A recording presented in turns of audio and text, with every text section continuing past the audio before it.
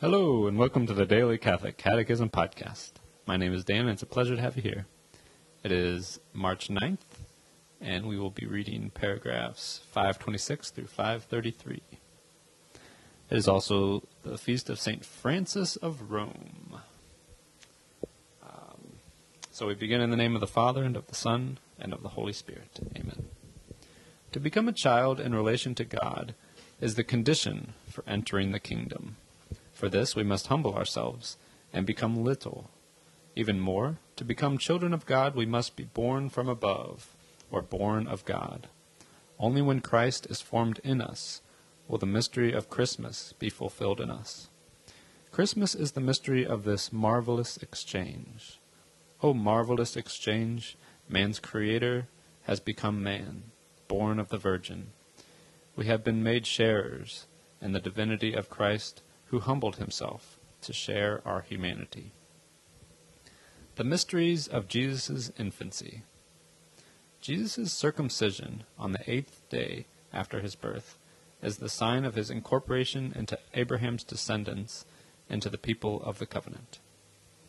It is the sign of his submission to the law and his deputation to Israel's worship, in which he will participate throughout his life. This sign prefigures that circumcision of Christ, which is baptism. The Epiphany is the manifestation of Jesus as Messiah of Israel, Son of God and Savior of the world. The great feast of Epiphany celebrates the adoration of Jesus by the wise men, Magi, from the east, together with his baptism in the Jordan and the wedding feast at Cana in Galilee. In the Magi, representatives of the neighboring pagan religions, the gospel sees the first fruits of the nations, who welcome the good news of salvation through the incarnation. The Magi's coming to Jerusalem in order to pay homage to the King of the Jews shows that they seek in Israel, in the messianic light of the Star of David, the one who will be King of the nations. Their coming means that pagans can discover Jesus and worship him as the Son of God and Savior of the world only by turning toward the Jews and receiving from them the messianic promise as contained in the Old Testament.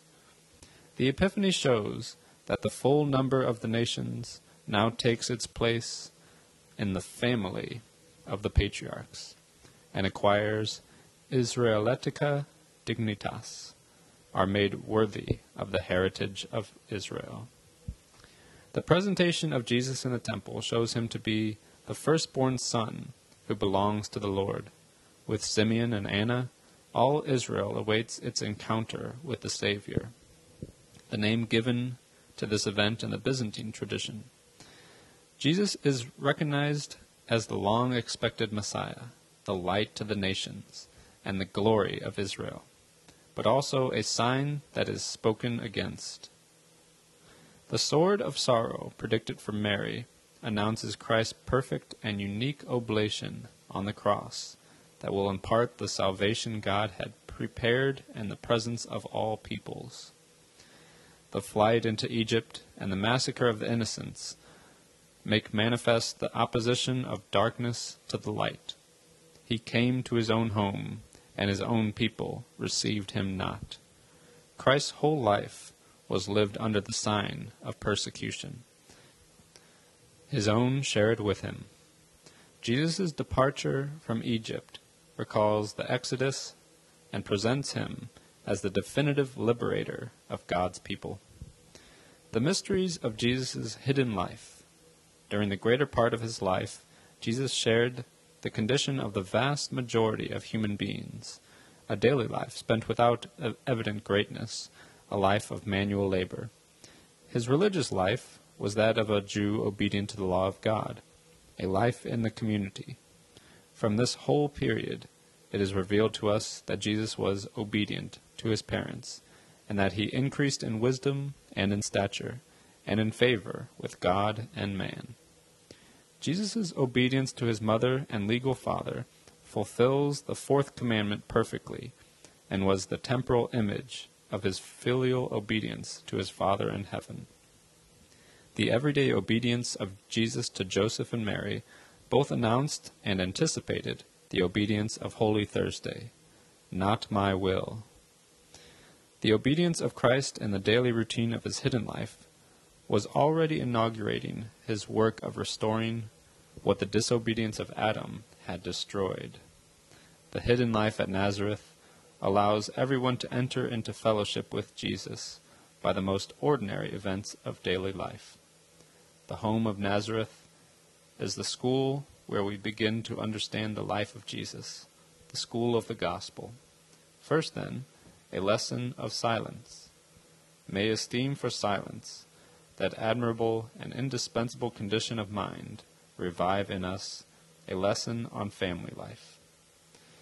May Nazareth teach us what family life is, its communion of love, its austere and simple beauty, and its sacred and inviolable character, a lesson of work. Nazareth, home of the carpenter's son, in you I would choose to understand and proclaim the severe and redeeming law of human work. To conclude, I want to greet all the workers of the world, holding up to them their great pattern, their brother who is God. Thus ends our reading today from the Catechism of the Catholic Church. The website is dailycatholicatechism.com, and you can email me at dailycatholicatechism@gmail.com. God bless you all, and may these teachings handed down by the apostles of Christ strengthen your faith and lead you to everlasting life. Amen.